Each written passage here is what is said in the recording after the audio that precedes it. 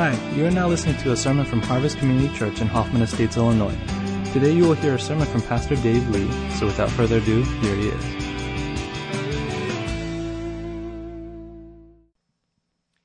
You can have everything else, but the absence of love would nullify whatever else you have. And if you think about your whole life story, think about how much of what you do and what you think and what you strive for are because ultimately you are in this lifelong journey of wanting to get love and to express love to others.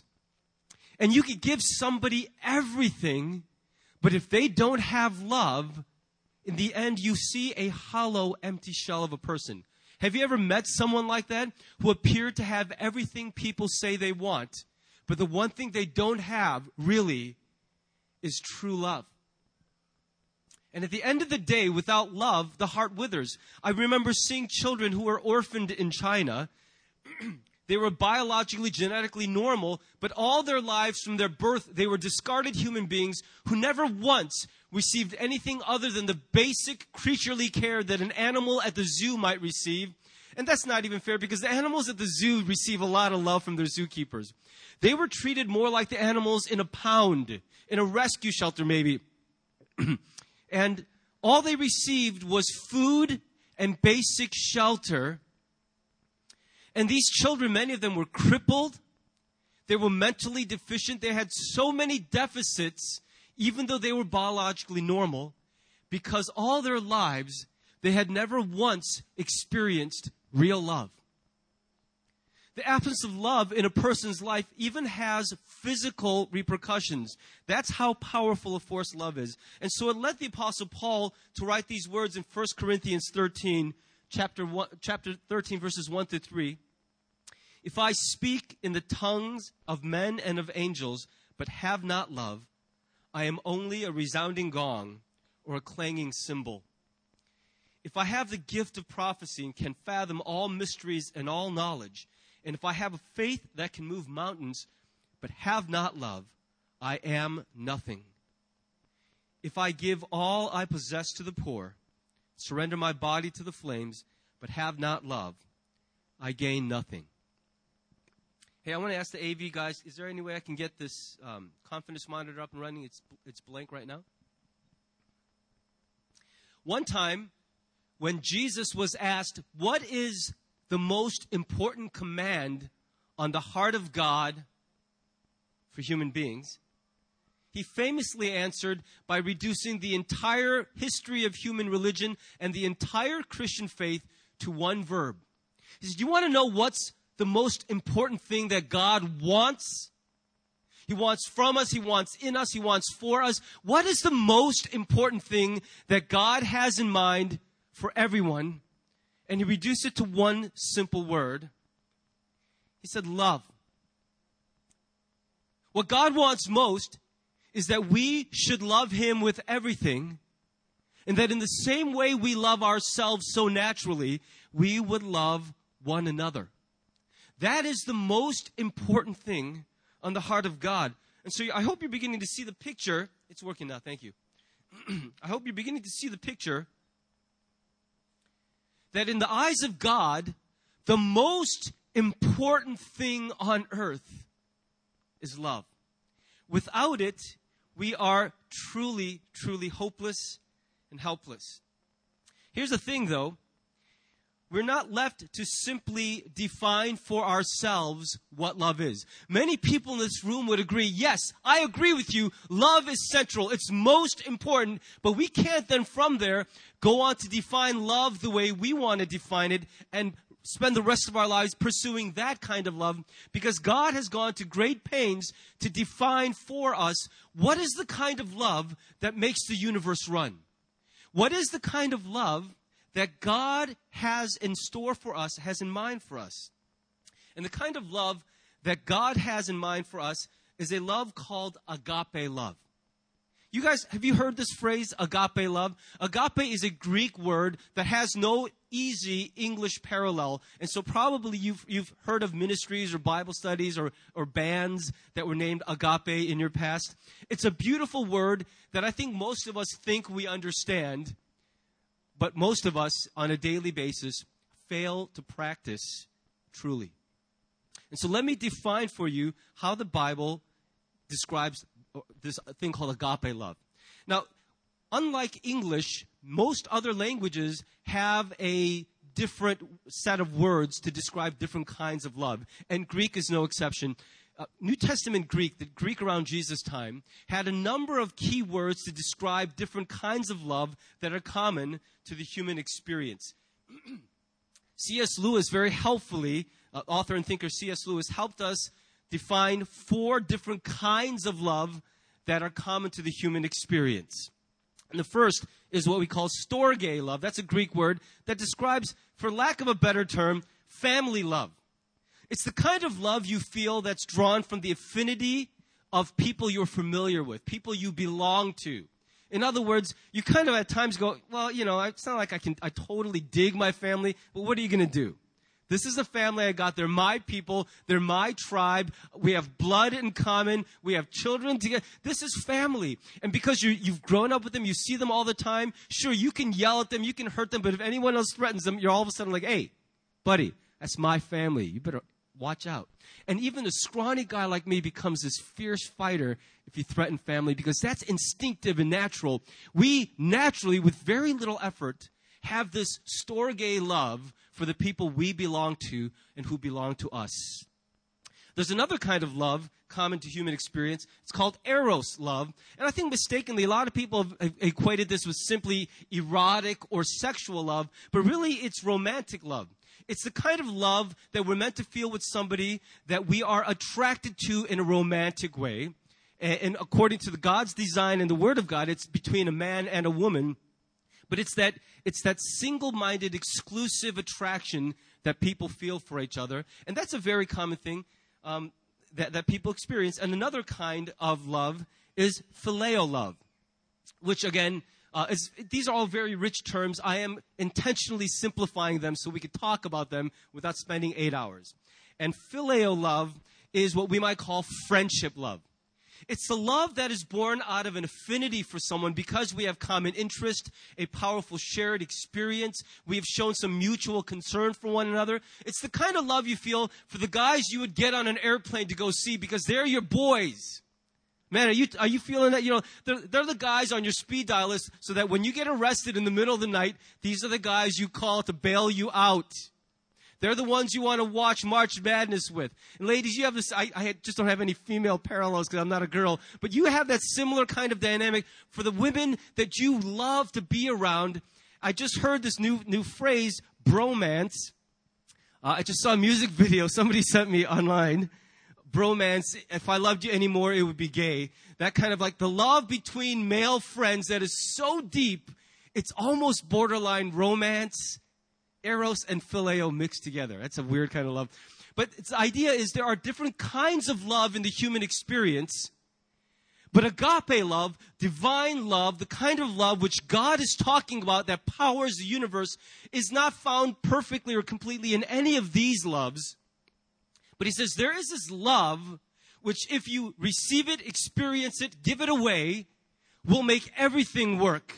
And that is agape love, which we would call maybe... this is a good way of, it's divine love or unconditional love. It is not a love that is born out of a natural response to the person that we're loving. You draw this out of me.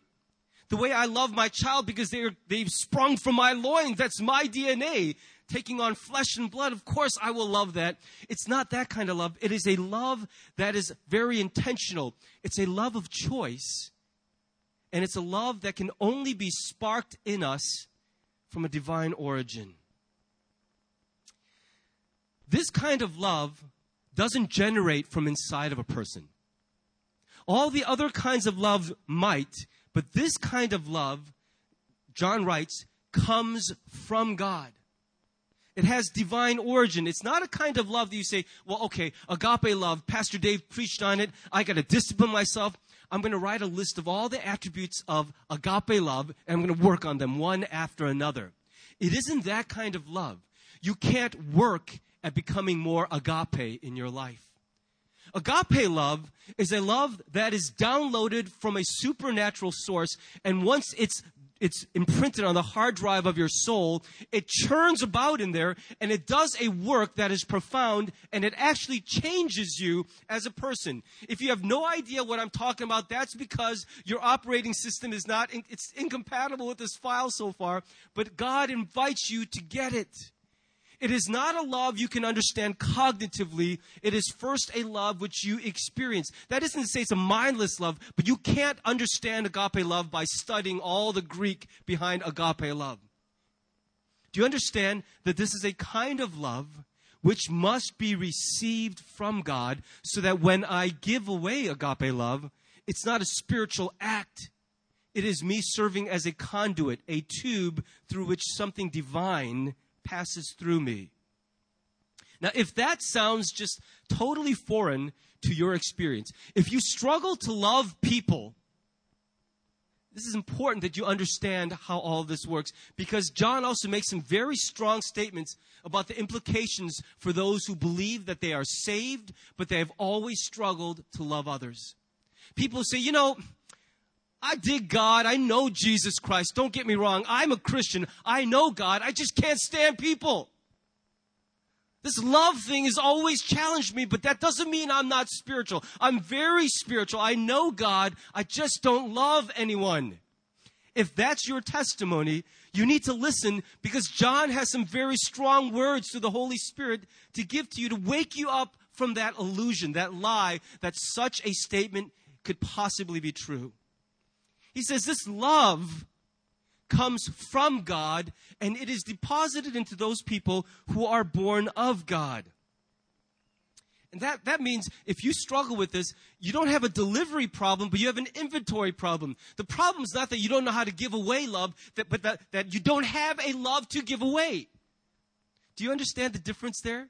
It's not that you just don't know how to express love or to tell. It's not that you're uncomfortable with emotional expression or you're emotionally constipated. That's what a lot of guys hide behind. Hey, listen, honey, you know I love you, right? Come on. You know, right? I don't get into all the mushy words and flowers and all that. And that's not how I am.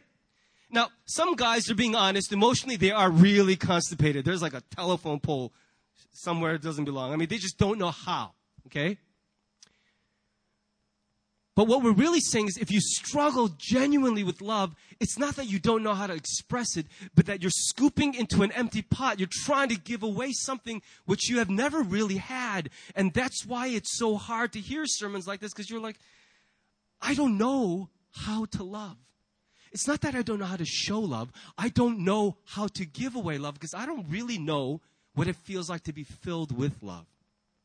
For a lot of us, that issue dates all the way back to our family of origin. Being raised in a family in which love was never freely expressed, so that even when God invites us into a relationship of love, we don't really feel comfortable interacting with God on that level. Now, the remedy then is not to try to figure out how to pour love into yourself, but the remedy, of course, is to spend time with God, who is the source of this love, and simply ask Him, would you pour into me this love which has eluded me all my life? People talk about it with this faraway look in their eyes. Some people I meet, you could just feel it. I don't even understand it, but you feel it. They are full of love to give away. And I've never once in my life felt that. I hold my children, and yes, I want to fight for them. I want to feed them. I want to send them to a good college. I want to give them a nice house and all the toys they want. But when I hold my own child even, sometimes I struggle to really feel something deep. Sometimes when I'm with my boyfriend or girlfriend, I think, yeah, this is going to work out. I really think this is going to work out. I like them. They're so nice to me. I can imagine a good life together. But in your heart of hearts, something is just dead there. You don't feel this deep, earth-shaking, moving kind of selfless love, which you've heard other people describe about the way they feel. You just go, yeah, we can make this work. But in your heart, something profound is missing. And if that's your situation, you don't have a delivery problem. You have an inventory problem. Your storehouse is empty, which is why it's so hard to give away this thing. which you don't possess.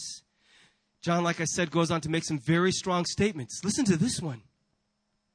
Whoever does not love does not know God. I don't know that it could be said any more plainly than that. The ultimate test of whether or not we know God is not how much theology we can rightly spout. And some people I've met are capable of writing 8,000-page treatises on doctrine and theology. But the real test of whether or not we have known this God, which we can so describe in excruciating detail, is whether or not the love of God is in us. The knowing of God is not like Wikipedia knowing. Do you know what I'm talking about? Every time I need to know something, I right away turn to Wikipedia. It's the quickest way to know something at the most surface level. But knowing a lot about someone is not the same as actually knowing them. Would you agree that I know Jeannie in a way that none of you know Jeannie? In a way that none of you better know Jeannie? Right? Can we agree to that? I've invested 20 years plus of my life in that knowledge, and we have had some experiences together so that while I may not be able to write the biography of Jeannie Lee, as well as somebody else may, I can tell you that I know this person. Because there is something we have shared and exchanged that runs deeper than head knowledge. And maybe that's what's missing for many of us in this relationship we have with God. And here's another profound thing that John says. Not only does he say that no claim to know God is valid without this experience of love, but he also says this. He can say that because God isn't just somebody who loves. God is himself in very essence love. That's a mind-blowing statement. Every religion that has ever existed has described God in much the same way. We agree on a lot of things. God is transcendent. He's above us. He's holy. If he weren't holy and good, he'd be a jerk of a god. A lot of the ancient gods in the pantheon of gods, like Loki, were just jerks. Zeus himself, the supreme Greek god, was really a dysfunctional adult male, is all he was. He's a soap opera character. So most religions today, especially monotheistic religions, the worship of one God, they regard God very much the same way. He is holy. He is transcendent. He has authority and power. He has the freedom to judge us and call us to account for our lives. He is the great provider so that if we pray or throw a virgin into a volcano, we will have a good harvest the next year. Right? That's what every religion believes about God. But Christianity is unique in all the world religions in fixing upon God this one attribute so centrally, and that is that our God, unlike every other God, is love. Every God at times shows love, shows acts of mercy and kindness, but in our faith, our God doesn't just occasionally love, he is in very essence love, so that whatever we experience as love of any kind flows directly from what God is. We believe that we understand and experience love because God is love, and he's the source of everything we call love. The reason you feel anything for your children at all, if you're a parent, is that God is love, and he feels that for you as his child. The reason you feel anything for anyone is because God, who being in essence love, has put that love into you. And we see this work most prominently displayed in the person of Jesus Christ and what he has done for us. So I'm going to spend the rest of our time just considering the remaining verses of this passage, looking at two things that mark the love of Jesus Christ for us and how we might then understand and share that love with other people. One thing I notice in the love of Christ for us is that his love is a sacrificing love. It's a sacrificing love. Can we agree together that the word sacrifice is actually not a good word in English language or in American culture today? We don't really regard sacrifice as a good thing, sometimes a necessary thing, but not really a favorable thing. Would you agree with that? Who wants to you sell products today by saying you can have this and not give up anything. That's why we sell products today. You can have it all, give up nothing, make no sacrifices, and get all the gain. Want to eat cookies and still lose weight? Try this. That's our culture. And yet at the heart of divine love, of the kind of love that makes the universe run, is this inescapable consequence that true agape, divine, unconditional love must also involve sacrifice. You cannot love someone for any duration of time in a true and divine way and never experience sacrifice. It's prominently noted in this text that God gave His one and only Son. Why didn't God just go, hey, you, angel number 2,648, you'll do. I'm going to give you all authority, representative power. You go down and we're going to jack you up good. I mean, you're going to get beat. And after you're dead, I'm going to declare all humanity righteous because of what you did. Thanks, man. You're a good employee. There's a little bonus waiting for you at the end. God had the power to do that, I suppose. But that is not the way that He redeemed humanity. It says that He gave away His one and only Son, and He sent Him to be an atoning sacrifice. In other words, the whole purpose of God sending His only Son to the earth was that He might be broken and spent and poured out so that others would get some benefit from His life and death. Another way of saying that is that love must cost something. I know that that's not earth-shattering news in a church, but I want you to think about how much we really struggle with that aspect of love. When I talk with people, I find that the most common struggle of love is when love and its requirements start to cost us something. And we start to feel claustrophobic in the cost involved. What are you saying? That I can never escape you? What are you saying? That I'm obligated to you? That I'm bound to you? That it's going to actually cost me my dreams, my freedom, my future, my wealth, even my physical beauty or my health? Are you saying to me that loving you is going to have a huge price tag? Because when we come upon that level of love, most of us shrink back from it. Just think about romantic love, okay? Most of us, at least in a one-sided fashion, have experienced falling in love at some point in our lives, I think, right? Even if it was just with Zac Efron or someone else, I don't know.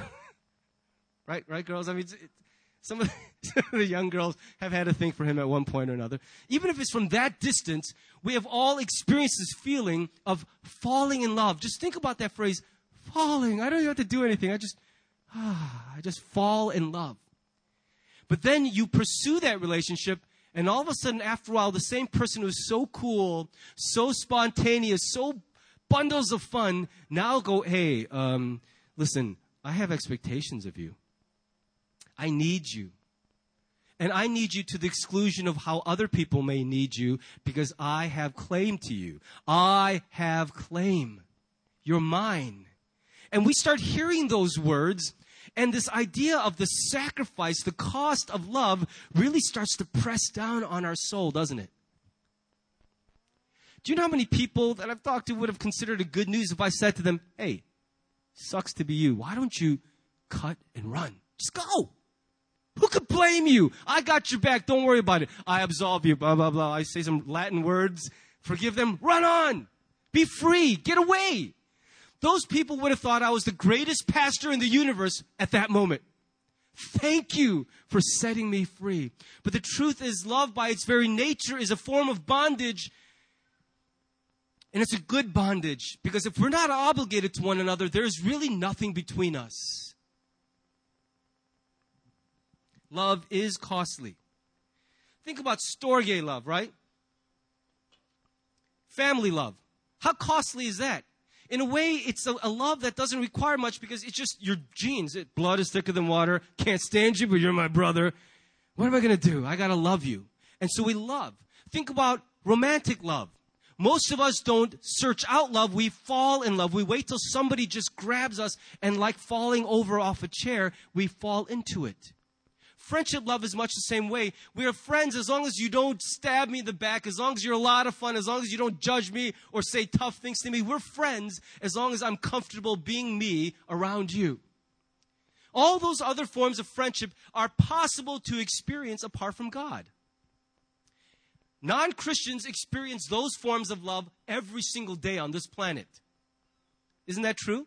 Mothers love their sons even outside the church. Men and women fall in love. Women and women, men and men fall in love outside this church all the time. There are friends toasting one another at a bar, enjoying a level of intimacy that sometimes we can't even mirror in the church.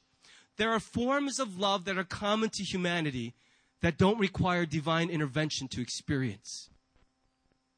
But that is not the kind of love that ultimately holds the universe together. That is a very tenuous love. And that is why families break up all the time. That's why Thanksgiving is not always such a great time of the year for everyone, is it? That's why the divorce rate is at 50%. That's why there are people you unfriend on Facebook. Is that right? Defriend, unfriend, whatever you want to call it. These other forms of love are tenuous at their very best, because they're dependent on whether or not I still like you today. But there's a kind of love that is more powerful than that. And it's a love that is sacrificing love. That's what we call agape love. Now, it's March Madness right now. Some of you can hardly concentrate. How are you doing in the pools, by the way? Anybody doing really well? Raise your hand if you're just kicking butt in the pools. Well, I just want to see who the sinning gamblers are. Where are you? All right, so you're smart enough not to out yourself. Some of you can hardly concentrate right now because you're thinking about Kentucky Baylor, right? You just got to know who wins. When we think of March Madness, we almost always think of the men's NCAA basketball tournament. But there is a wonderful story emerging out of the women's basketball side of that equation. I have been so blessed by this story, I want to share it with you. And I want to introduce you to a woman named Elena Delle Donne. You guys, any of you heard of her?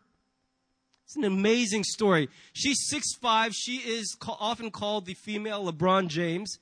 She, out of high school, was the #1 most sought-after recruit, and she was recruited, and it's like winning the lottery. When UConn got her to sign, she went over to them. But after 48 hours on campus, she had a fit of uneasiness, and in the middle of the night, she left the campus, withdrew from the school, told everybody, listen, I'm going through some personal stuff. I can't play basketball this year here. I need to go home to Delaware. Everyone, because she was not forthcoming about her reasons, conjectured, why would she do this? It's tantamount to career suicide to go play, be recruited by the #1 school in the country, a perennial powerhouse, and she left without even starting the season. What gives? A lot of people on that campus felt betrayed. She went back to Delaware, enrolled in the University of Delaware, spent that first year as a walk-on playing on the women's volleyball team, just distancing herself from basketball for a while. And later on, it became clear why she went home. She didn't go home because of basketball burnout. She went home because she has an older sister named Lizzie. This is the Delle Donne siblings, her brother, and then her on that side on the left, and her older sister Lizzie, who was born deaf and blind and with cerebral palsy. She was born really almost like Helen Keller in a complete shell where she had very few ways she could interact with the world around her. And for as long as Elena had been alive, she had loved her older sister and connected to her in one way, by the senses of smell and touch. She knew Elena's smell. Lizzie always knew when Elena was in the room by her smell, by the vibrations of her voice, by the way that she touched. You could see her in videos always kissing her sister's forehead. They had such a deep connection. And when Elena finally left home to go to Connecticut, it's not on the other side of the planet, but it's far away enough, that she realized, Lizzie, my sister, I'm cut off from her. I've just removed myself completely from her life because Lizzie cannot read an email. She can't even hear the email being read to her. She can't talk on the phone. So by physically removing herself, she had left her sister no way to have any connection to her. And that was killing her inside because she loved her sister too. And so she made a huge sacrifice. Being recruited #1 to the top school, she left it to go play for nothing University of Delaware. They were at the bottom of the heap. But she was 20 minutes away from home. She lived with her family. She maintained that physical connection to her sister, and the family remained intact. Everyone said that's it for her. Elena could have been something, a contender, but now she will waste away in oblivion, a has-been. Remember Elena, everyone was saying. Well, she began the next year playing, and there's a bright side to the story, a happy ending. She began playing for the University of Delaware Lady Hens. I really feel like they should give women's sports teams more vicious names than Lady Hens. You know, eggs coming out. It just sounds so harmless. But she led the Lady Hens, or the Blue Hens, I think. Blue Hens, to this winning season for the first time. She played so brilliantly, she reached the 2,000-point mark by her sophomore year. That's unbelievable even for men's basketball. If you see videos of her, she's this giant, a 6'5" woman. She can dunk. She's just a monster, and she plays so aggressively. This past season, she led her team to the NCAA women's tournament in the first round, playing against University of Arkansas Little Rock. Her team won. Let me see what the score is. I wrote it down here. 73-42 they won.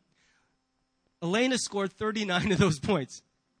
She single-handedly almost outscored the entire opposing team. She could have outscored them single-handedly if they hadn't benched her for the last 9 minutes.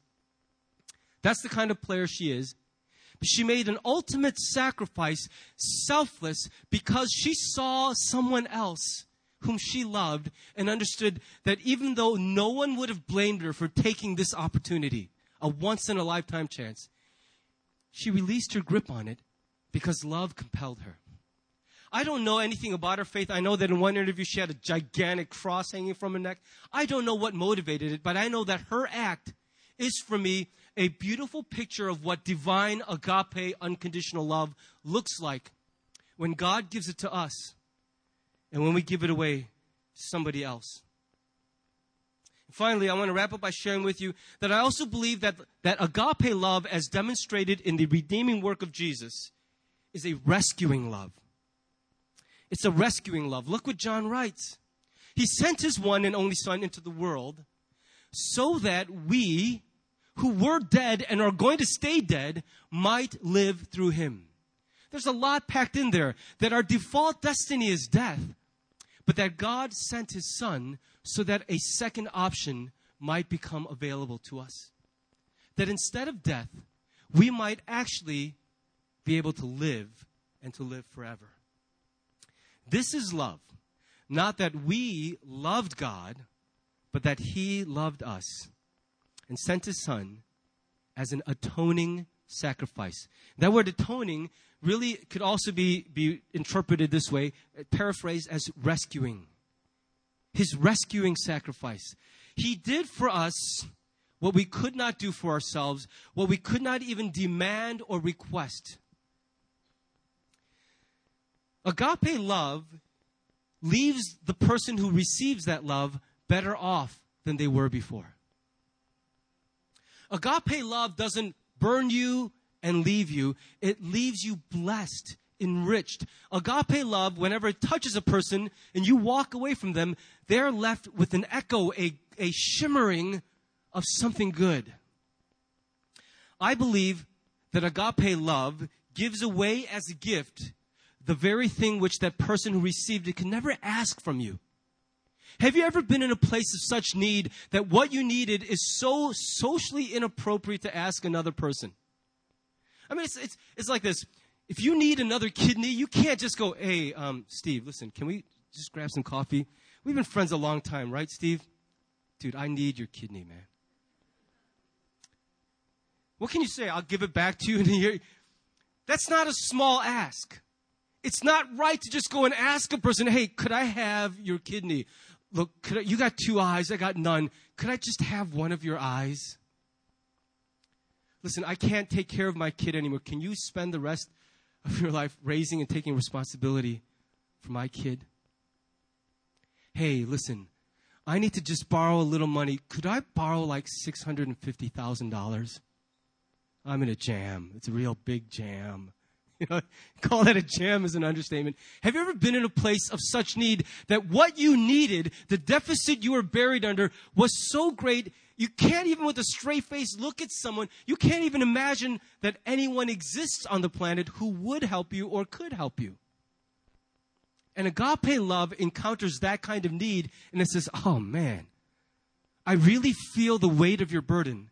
I may not be able to do everything, but I can't just walk away from you. I can't unknow this struggle you're having. It would have been better if I was ignorant, because now that I know, I am so bound by this, it weighs on me. I think that's the reason, ultimately, that godly parents adopt. I think it's because you see these children discarded, and once you've seen them, it's just impossible to go on with your life forgetting what it's like to be in their shoes. That's why I think adoption is so beautiful. In the end, agape love cannot hear of a need and simply say, man, I'd hate to be in your shoes. Good luck. Whew. Gosh. And then, as if it's a surrogate, as if it's some kind of a meaningful substitute, we go on sharing about that person's sad news with everyone, expressing concern with furrowed eyebrows, going, oh, did you hear about John? Oh man, what a jam he's in. Did you hear? Did you hear? Did you hear? And we share the news as if someone, by multiplying the misery, that person's going to be better off. But Christian love, divine love, agape love, hears it and then suddenly becomes saddled under the same burden. And we say, I cannot do everything for you, but such as I have, I give to you. I can't do everything for you, but I can't just go, wow, good luck. God bless you. See you later. Agape love instinctively responds to need. In a recent movie that I saw, I'm not going to give away what movie, but there was a scene that probably in the whole movie touched me more than any other. And that's when a group of soldiers was walking through a room and a terrorist threw a grenade into the cluster of soldiers. Everybody else didn't notice, but the commanding officer noticed it. He looked at it.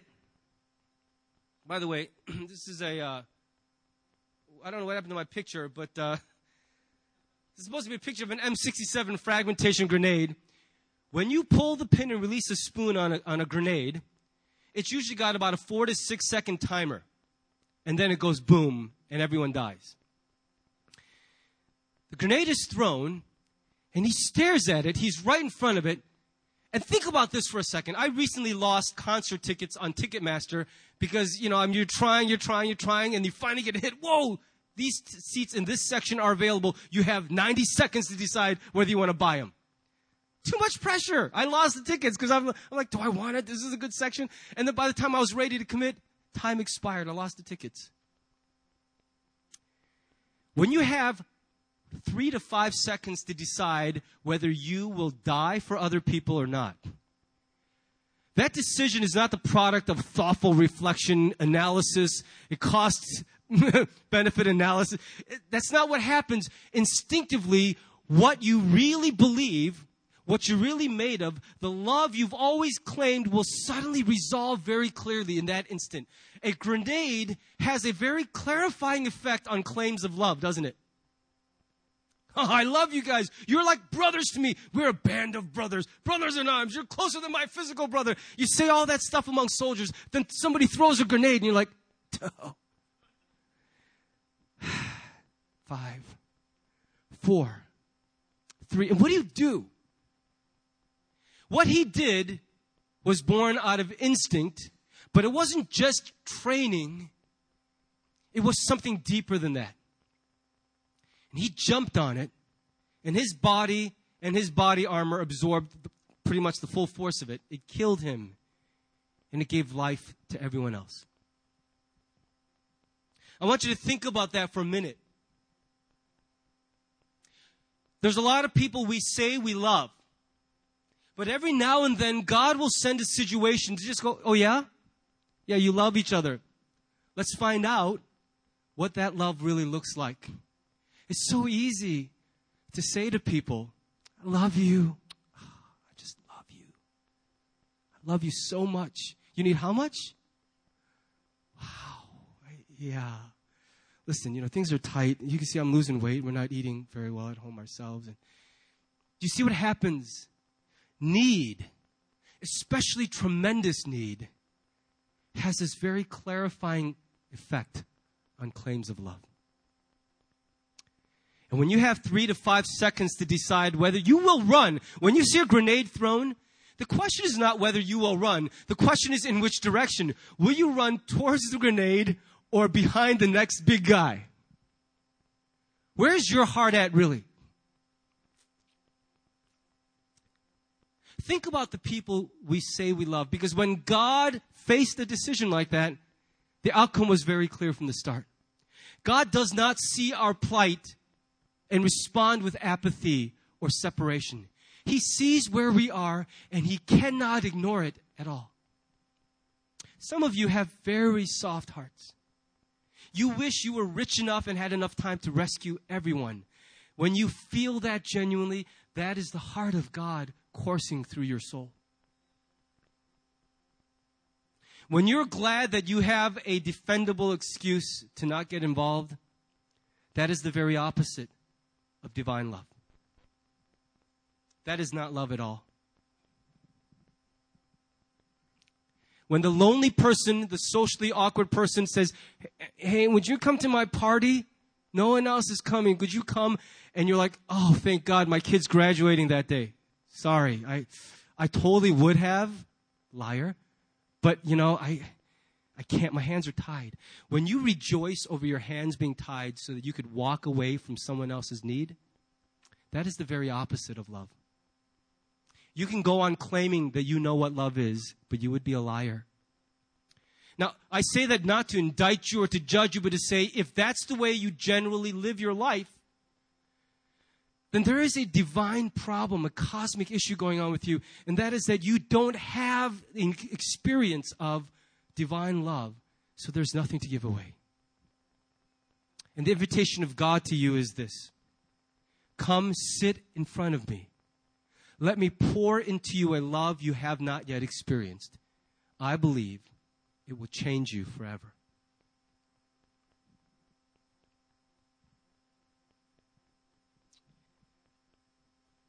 How do you love? There's no reason to get defensive. The honest answer to that question will tell you a lot about your true spiritual condition. How do you love? What does it mean when you use those words towards other people? I love you. Honey, I love you. Are they followed quickly by, I love you, I just can't really be faithful to you. I can't take care of you. I can't be there for you. I can't get involved. I can't keep my promise. I can't. But listen, I do love you. Don't get me wrong. I do love you. I just can't do any of the things that love requires. But I love you. And the Word of God says, do not let that lie persist among you. Love is stronger than that. It is what makes the universe go around. But it is not so cheap a thing as words. And if you can't love others that way, then the remedy is to sit before God and receive a love that will change the way that you love others forever. I'm going to ask you to bow your head with me. Let's go to God in prayer together.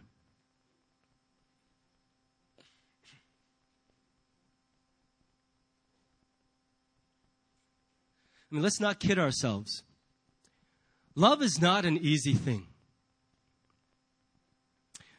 I don't want to be one of those pastors who stands at a pulpit and talks about love like it's just the easiest thing in the world. Loving people is so hard. I find even loving myself is difficult on most days.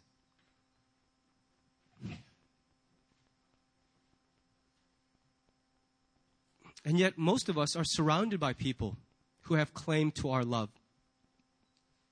We've made promises to those people.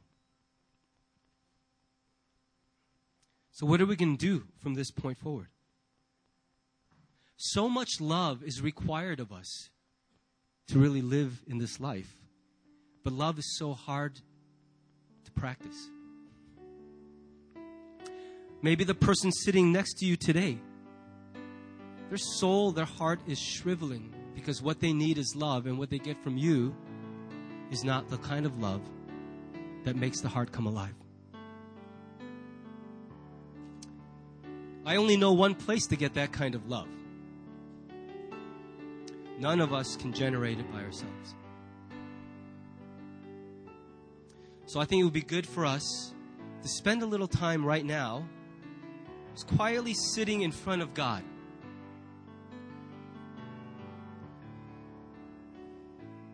Simply make the confession, my tank is empty, and so I have nothing to give away. Come love me. Help me to understand how deep the love is which I have already received from you. Just fill me up.